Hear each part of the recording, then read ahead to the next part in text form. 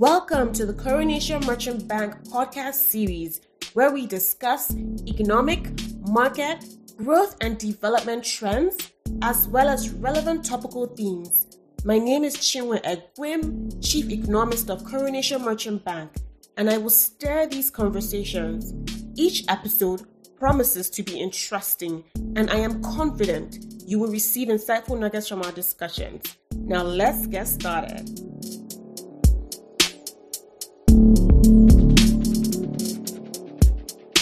Agriculture is critical for promoting growth and reducing poverty.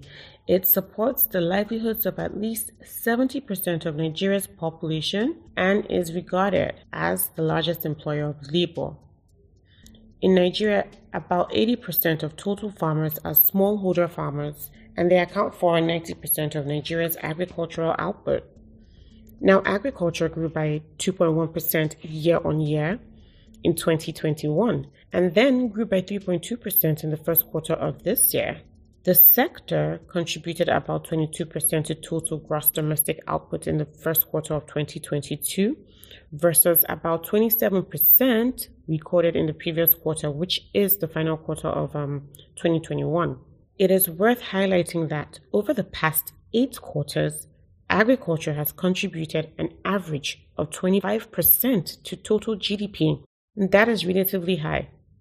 Agriculture is broadly divided into 4 segments in Nigeria. These segments are crop production, fishing, livestock, and forestry. It is worth mentioning that crop production accounts for as high as 87% of total agriculture GDP, while livestock, fishing, and forestry account for 8.2%, 3.2%, and 1.1% respectively. Now, regarding trade activity, Nigeria remains a net food importer. Despite being one of the highest contributors to the economy, agriculture faces a handful of roadblocks that adversely impact agri-productivity.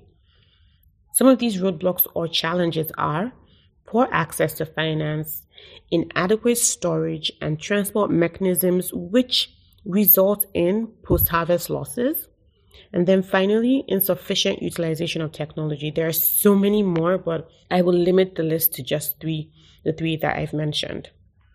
Given the ongoing supply shocks exacerbated by the Russia-Ukraine crisis, upticks in global food prices have been recorded, notably in wheat and maize. The food price inflation remains a core driver for the headline inflation in Nigeria. Food price inflation is currently above 20% in Nigeria. That said, if Nigeria is well positioned, there are growing opportunities to produce select agriculture and food items for domestic consumption and also for increased export activity on the back of the current global market disruptions. Looking ahead, in addition to existing policies, it is expected that the Africa Continental Free Trade Area Agreement will support Africa's agribusiness, create new regional markets for farmers, strengthen the agro-value chains, and significantly reduce agricultural imports.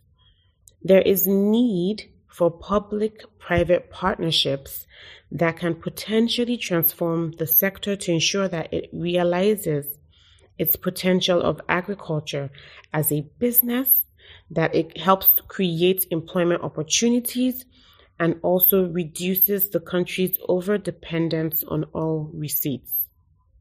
My guest today is Ndidi Wunili. She is an expert on African agriculture and nutrition, philanthropy, and social innovation. She has over 25 years of international development experience, and she is a recognized serial entrepreneur, author, public speaker, and consultant. Thank you so much for accepting our invitation. I will go straight into the discussion points. How has the current macroeconomic environment impacted Nigeria's agriculture sector performance? Well, this is a really tough time for the Nigerian food ecosystem, and we're being hit from every angle. I would say that there are at least 4 key outcomes that we're facing that are negative. The first one is just the cost of doing business across the ecosystem has been increased dramatically, linked not only to the inflationary pressures that have raised the cost of inputs, the cost of production, the cost of diesel, the cost of transportation across the entire ecosystem from farm to fork. We are seeing tremendous pressure on margins and a lot of actors saying, you know what, it doesn't make sense to actually play in this space. So that's the first thing, it's general. The second is with increased poverty in the land, increased hunger in the land, this has dramatically heightened the insecurity in our country, which affects our farmers because our farmers are now too scared to go to the farm. They're getting kidnapped, their children abducted. There's still a tremendous amount of clashing between our nomadic communities and our traditional farmer communities. And even our truck drivers carrying our produce from Kano to Lagos are facing serious threats to their lives and their property. And insecurity is a direct outcome of our poor macroeconomic situation. Number three, there's a huge, huge challenge for those who use imports that are generated in other parts of the world. With a serious devaluation of the naira, if you are dependent on imports for packaging or for processing or even machinery, you're really struggling at this time. And we see so many of our players who are struggling because they depend on inputs from abroad. They don't have access to dollars. The exchange rate is too high, and they can't afford the produce. And they're also facing barriers to export because of the shipping challenges around the world. And this has really, really affected their businesses. And then number four, we have a huge opportunity because of rising food prices around the world and many countries closing their borders to be locally self-sufficient, right? To displace imports. And this is a time when you think Nigerian processors should be saying, well, individuals can't afford biscuits from abroad, so I'm going to start making biscuits here. But the cost of doing business, as I mentioned, has risen, and the cost of inputs and the availability of inputs has declined. So we're seeing a lot of supply chain challenges, even from our farmers, and a huge barrier. And if I could mention a fifth one, is really talent. We have a mass exodus of our best and brightest leaving the agriculture sector and leaving Nigeria for greener pastures. So every company that I'm affiliated with and other companies that I work with are struggling to recruit human resources that can add value at this time when they need them the most to ensure that we can feed our people. So it's a difficult time. And if we don't take urgent action, I really feel the Nigerian consumers will continue to suffer. I think we have double-digit inflation right now in food. Historically, Nigerians are spending 57% of household income on food, the highest in the world. This is only going to increase. 84% of Nigerians cannot afford a healthy diet. So you can imagine that this is directly affecting the health of Nigerians because food is medicine. It's also affecting brain development because child nutrition for the first 2 years of your life is so critical to brain development and for children to live full and meaningful lives. So the impact of this is not just going to be seen today, it's going to be seen for generations to come. So we need urgent, cohesive action to stem the challenges that our food ecosystem is facing. Thank you so much for that response. I think the next question I'm going to ask is really if you can please share 3 policy recommendations that can shield Nigeria from food supply shocks, given the impact that has on the food inflation rate. So there are many, many, many policy recommendations. And if I had to only pick 3, the first is that I would strongly recommend, and I've been preaching this for years, is a local food bill, which prioritizes sourcing locally for food items. And I'll explain what this means. In many parts of the world, and I'll use Brazil as an example, the government actually instituted a 30% requirement for local food sourcing, especially for institutional buyers. And they saw a dramatic change in what was going on in the ecosystem. In fact, for school feeding programs, for institutional buying for prisons, for any state-based intervention, they insisted that at least 30% of the input had to come from local sources. and it transformed the ecosystem. We have to do the same thing in Nigeria. So when we say local sources, it means that school feeding programs across our country should be sourced from farmers in those communities, right? As opposed to saying we're importing rice from Thailand and we're going to use rice to feed children in Jigawa State. Or we're importing wheat and creating instant noodles. And these instant noodles, which are very unhealthy, are going to be used to feed children in Maiduguri. When there are farmers in Maiduguri that grow produce, and we need to support them and give them all the assistance to ensure that they have the right market linkages for their products. So if you really make buying local and incentivize local providers to meet the needs of any public procurement interventions or any procurement interventions in general, you change the ecosystem. So that's the first policy recommendation. The second is that as a country, we have to prioritize value chain interventions and really pick competitive and comparative advantage and protect those industries. As the chair of the Policy Commission on Agricultural Rural Development, when we're developing Nigeria 2025, Nigeria 2030 vision, we identified 6 priority value chains that need to be protected and supported. And this is a policy recommendation because you can't do everything as a country, but you can pick the most important value chains. So it's cassava, it's yam, it's rice, tomatoes, soybean, maize, poultry, and dairy. And if we have any interventions around those, protect them, meaning you actually prioritize local production, right? It means that you create hurdles for others to come in and compete in these industries. It means that you ensure that there's financing and support for players in these industries. So it's a comprehensive policy around priority value chains. Countries like Vietnam picked priority value chains and focused on them. We are naturally competitive when it comes to cassava. We can compete in rice. We can compete in maize and soya. Those are critical. We can't do everything, but those ones are critical. And so I would say we have to prioritize and elevate and ensure food self-sufficiency in these value chains. And that's a multi-pronged policy recommendation.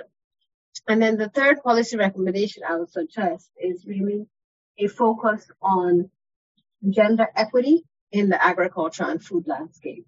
Right now, there's a huge gender gap in our food and agriculture landscape. When it comes to extension workers, female extension workers, almost non-existent. Financing for women, a huge challenge. Only 10% of the land in Nigeria is owned by women. If we don't close these gender gaps with cohesive policy interventions that actually create equity around land acquisition, around financing for women, we're not going to see the gains that we expect in the agriculture and food landscape. And for me, this is really, really critical. I agree completely with you. Now, Nigeria's agricultural value chain is characterized by 80% of smallholder farmers and a few commercial processors. This composition means that a huge chunk of output is within the informal sector, therefore very difficult to record for national output purposes. In what ways can this sector become fully formalized?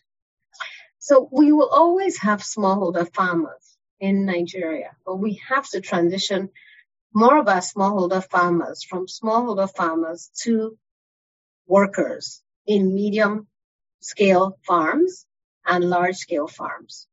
Because there's a power of economies of scale when you work in food and agriculture.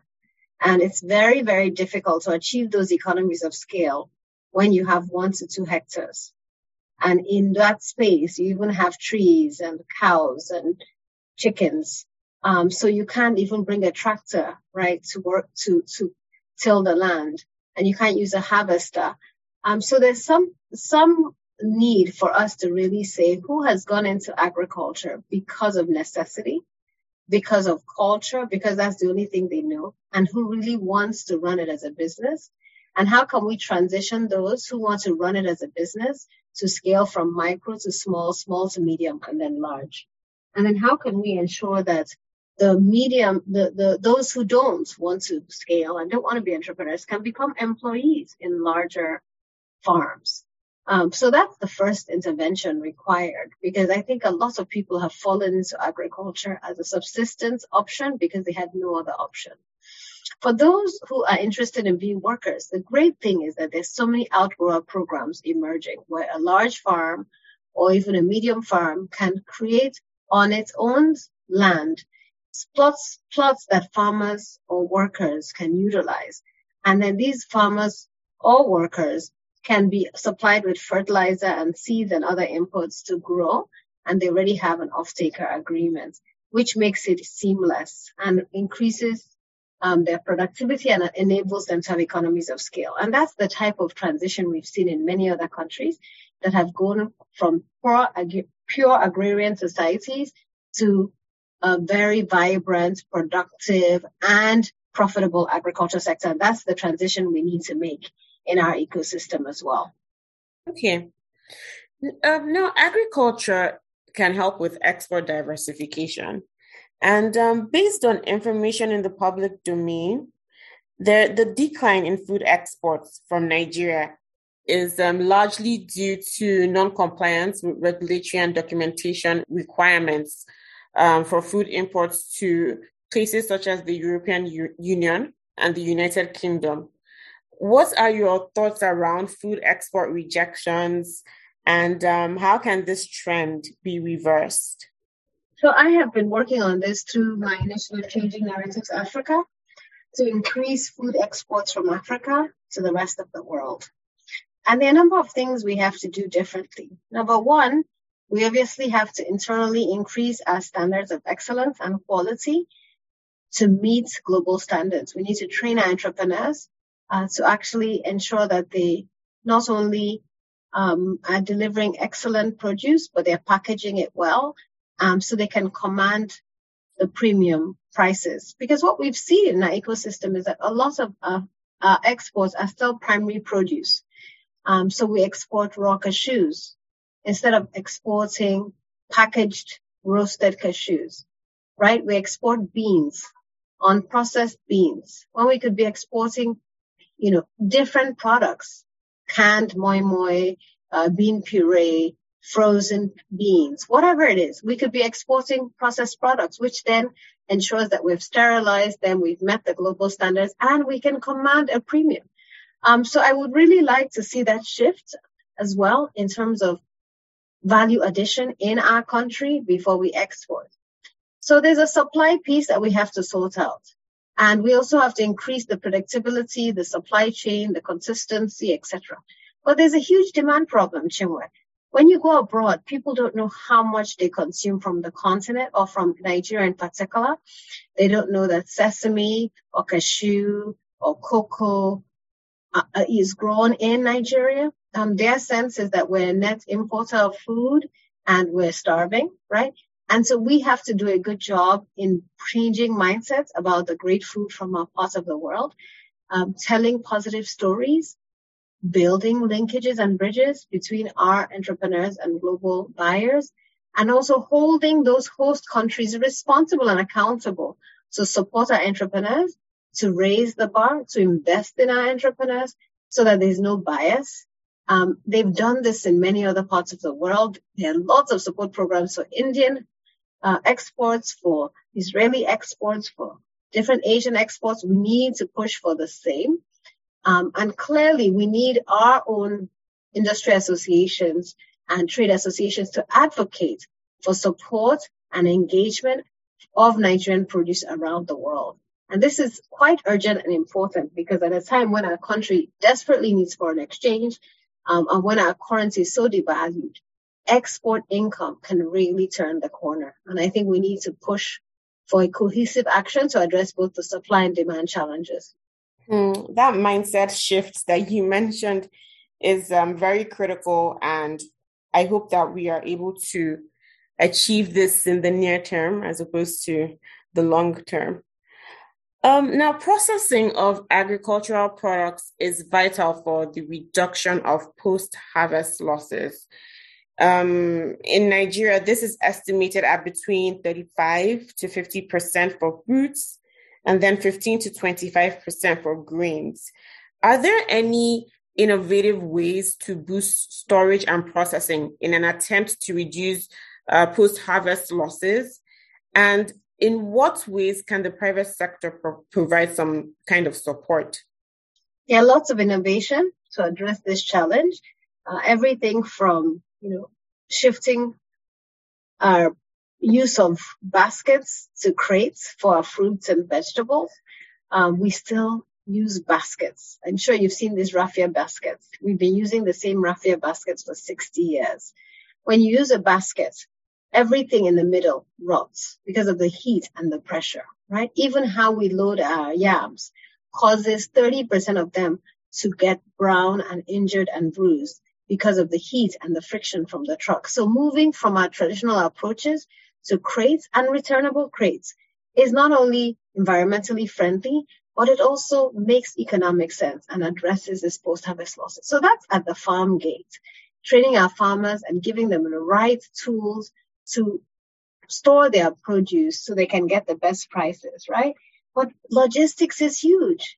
We lose so much along the way because it's so roads are so poor and so in such terrible conditions. And it's imperative that we create, not only packing centers, which you have in many countries around the world, including South Africa, cold rooms, shared warehouses across the country to break down the trip, to reduce the spoilage, and to ensure redistribution. And then processing, we need a huge boom in our processing industry. So many factories have been turned into churches, right? Because people say they can't sustain the cost of diesel, of labor, of the multiple taxation. And so we need to support primary processors, but we also need to support sophisticated processors. And this is where we need innovation. We need R&D support.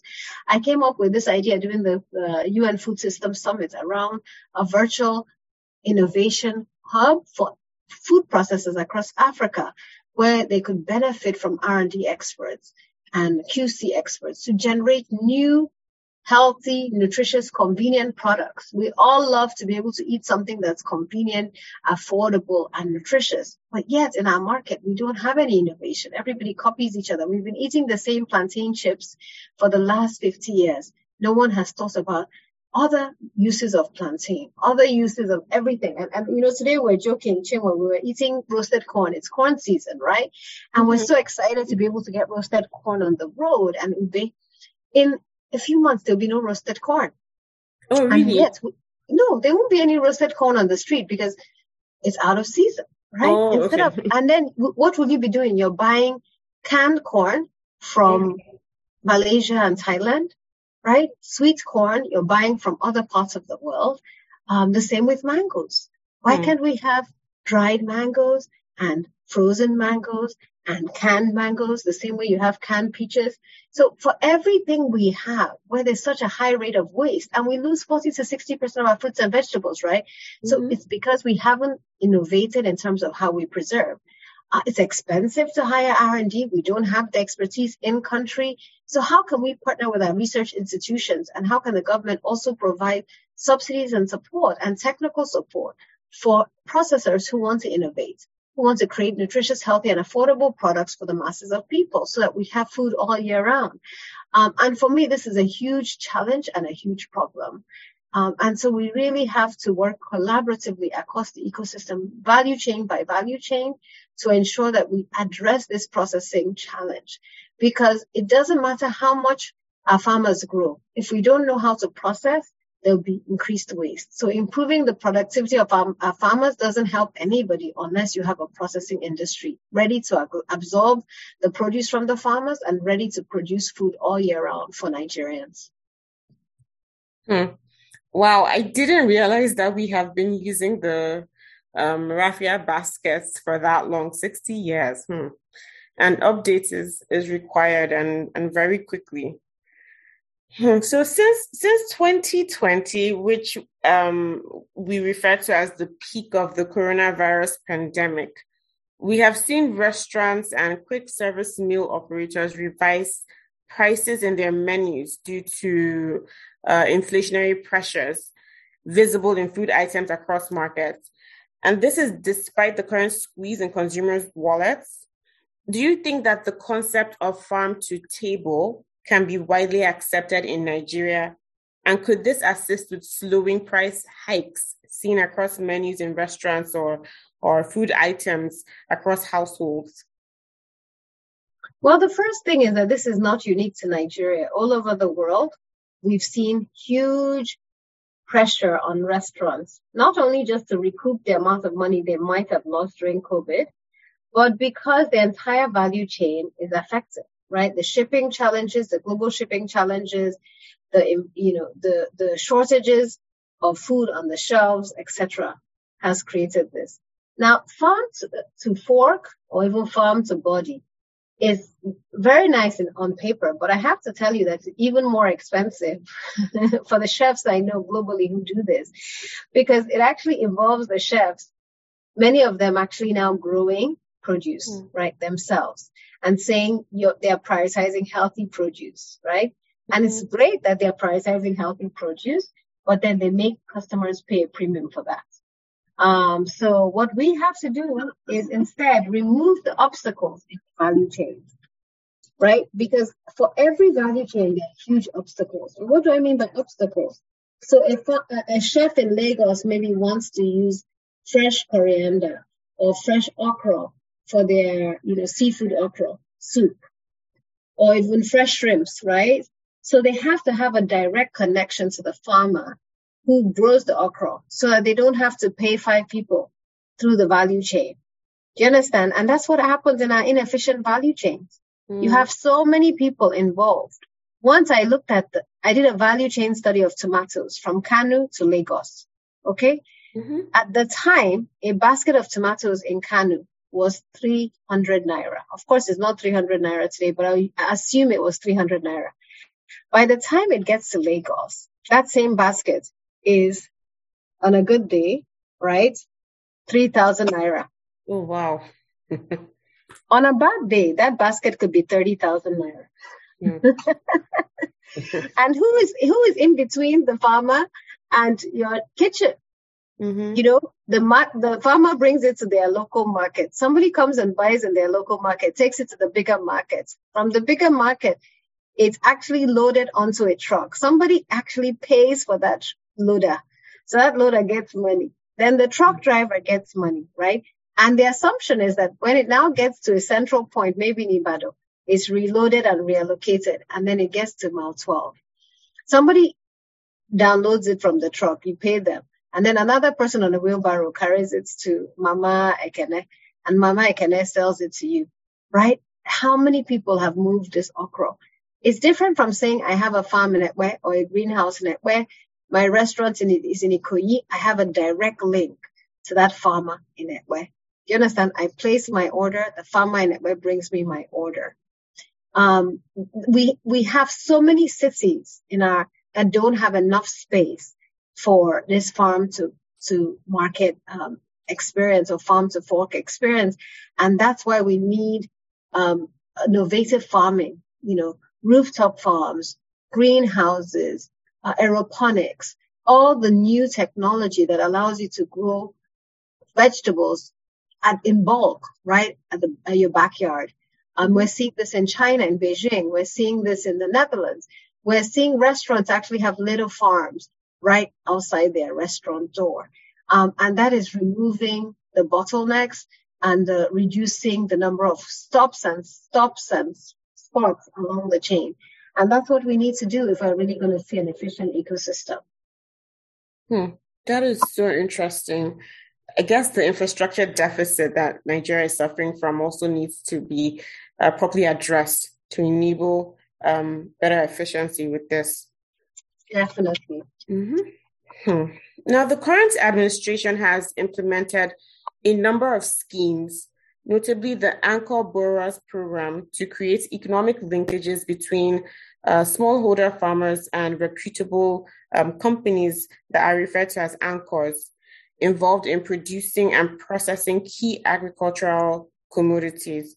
Now, I believe that as of May this year, the collective disbursement under this program stood at 1 trillion naira, and this was disbursed to over 4.2 million smallholder farmers, cultivating at least 21 commodities across the country. What role has this program played in improving agriculture, and is it really sufficient?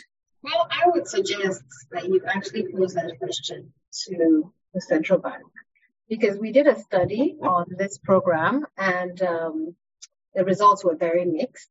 But we then asked the central bank to comment, and they said that they hadn't finished their own comprehensive study.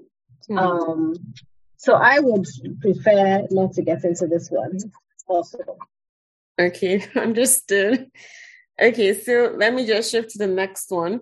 What are your thoughts around using technology to expand the sector? You've touched upon it in one of your responses, but can technology assist with making agriculture more profitable in the long term? We cannot grow the sector without technology. I've written a book called Food Entrepreneurs in Africa, Scaling Resilient Agriculture Businesses, which was published last year. And I talk about the critical prerequisites for scaling in this sector. And innovation, data, and technology were one of the 6 critical pieces of the puzzle.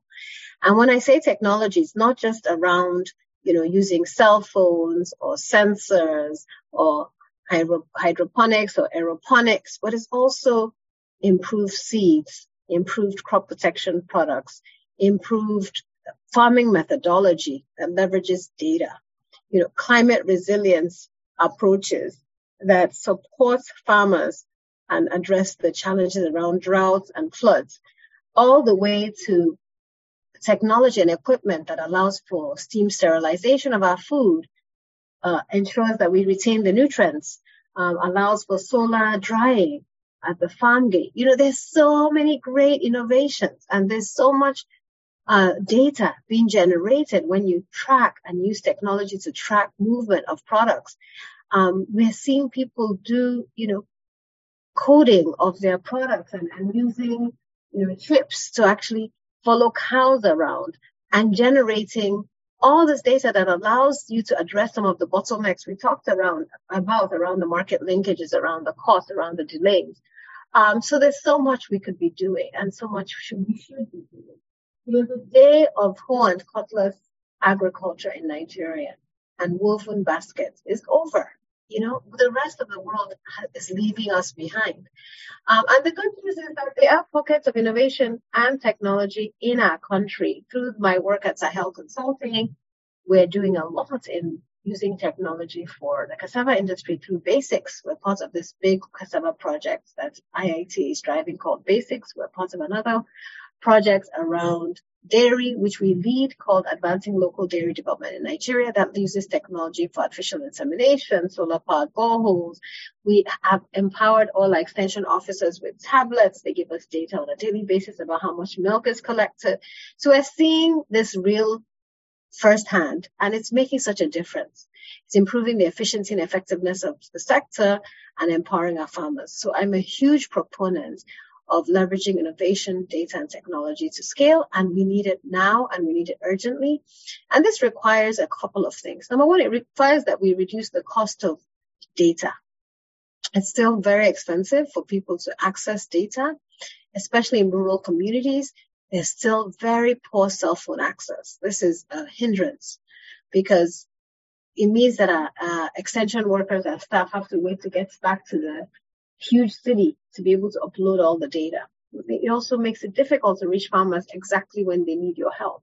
So we need to address that huge challenge. We also need mobile money to be made more efficient in our country. Shiwa, you won't believe that we've been trying to get our farmers, BVN numbers. We've been trying to get them banked, and it's so difficult. And most of the banks are saying, oh, they're not profitable. It doesn't make sense for us to come to this village. And here you have a farmer who has 100 cows. Okay. They're not poor, and they're supplying milk every day to a processor. So they have guaranteed income every day. What does it take for you to serve them? Do you understand?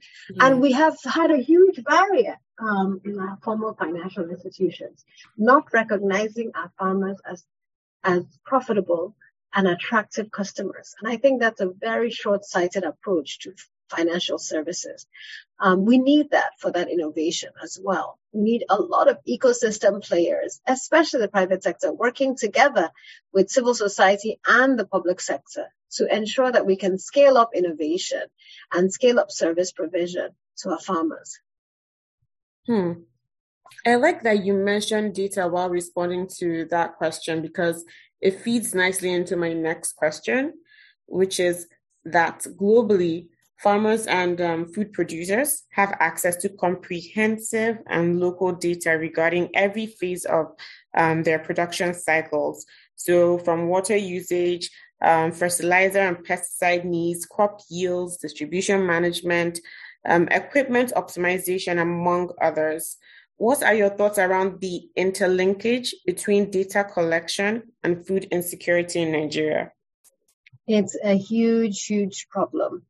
I believe right now that there's a lot of hoarding, a lot of price speculation, and bad behavior, not only by producers, our importers, our traders, right? And who's suffering? The Nigerian consumer. But if we had data, right, we would be able to reveal some of this bad behavior, right? So I'm giving an example. Have fertilizer prices doubled everywhere in the world? Absolutely not. Have sugar prices doubled everywhere in the world? No. Why have they doubled in Nigeria? Who's asking those questions? Yeah, it's gone up by 20 to 30%, but not doubling. So this is where data comes in, right? Countries like Canada can say, we have enough wheat stored up for the next 5 years for our citizens. We have that data. We have enough maize stored up for our citizens. Or, this is what we have in our reserves. And the average consumer will trust it. That reduces panic buying. It reduces hoarding. And we are able to tell where there are shortages and where they're not, where there are gaps and where they're not, and where we can fill them. And we saw this during COVID. I was part of so many committees trying to feed hungry Nigerians. And the question was, where are the hungry Nigerians? Where is the abundance food? How can we get it from one place to the other? And we didn't know. We didn't have that information. And that allows speculators to thrive. Where there is, darkness, wickedness thrives. And right now, we have so much darkness when it comes to food data in Nigeria. We have so much darkness when it comes to where do we have abundance? Where do we have shortages? And I know companies like Afex are doing their best to try to show what's going on, but they see a slice of Nigeria, right? We need a more comprehensive approach. We need open data platforms. We need data sharing. And we need a stronger Bureau of Statistics. Because I have to tell you that many of us in the ag sector have to go on websites such as nourishingafrica.com, which I created to get data on the country. But other people go to FAO. So they go into a FAO, a UN-based agency in Rome, to get data about what's happening in Nigeria. And usually FAO's data is stale because they don't have real-time data. So I really believe it's critical that all stakeholders work together to share, to collect and share credible, authentic data on our food ecosystem to help us as a country plan, address the key barriers, and work together collaboratively to fill the gaps. Thank you so much for that response. Now, we are in a pre-election year. Can you share 3 recommendations geared towards improving agricultural GDP and agri-related exports that could guide the next administration? The good news is that we have a whole document that came out of the Vision 2030 exercise, which I would love to share with the next administration. It has actually 10 agenda items with very explicit recommendations for the federal and state level. But if I was going to pull 3 out, the first one I would say is insecurity.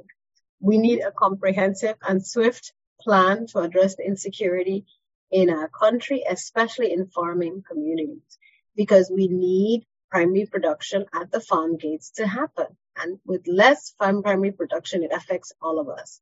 And we have not seen a comprehensive approach from previous administrations, and it's only getting worse. So that's number 1 on my agenda. Number 2, we need to focus on priority value chains and ensuring food self-sufficiency in those value chains. I had mentioned them before: cassava, rice, maize, soya.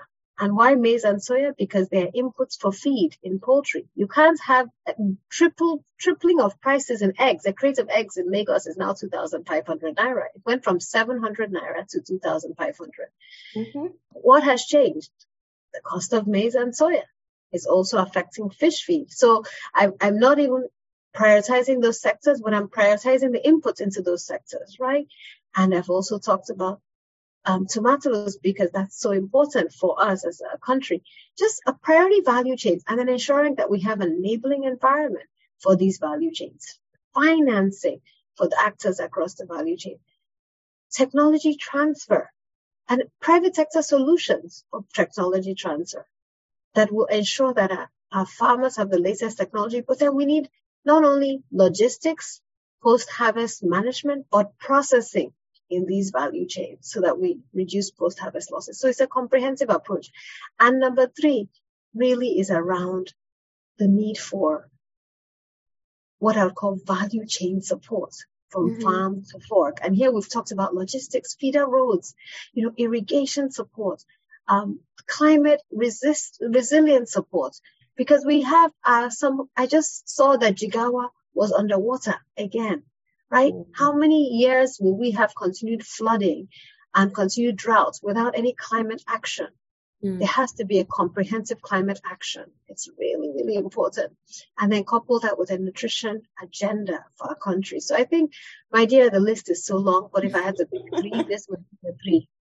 Well, thank you so much for accepting our invitation to share from your extensive bank of knowledge. I completely enjoyed our conversation. I have been jotting down, so my notepad is completely packed.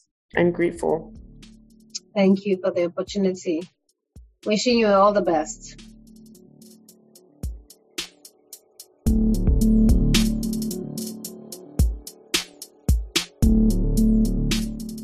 Thank you for listening. Be sure to look out for the next episode. In the meantime, reflect on the insightful nuggets you received. You can listen by visiting www.coronationmb.com or on Apple Podcasts, Google Podcasts, Spotify, Castbox, Spreaker, and Player FM.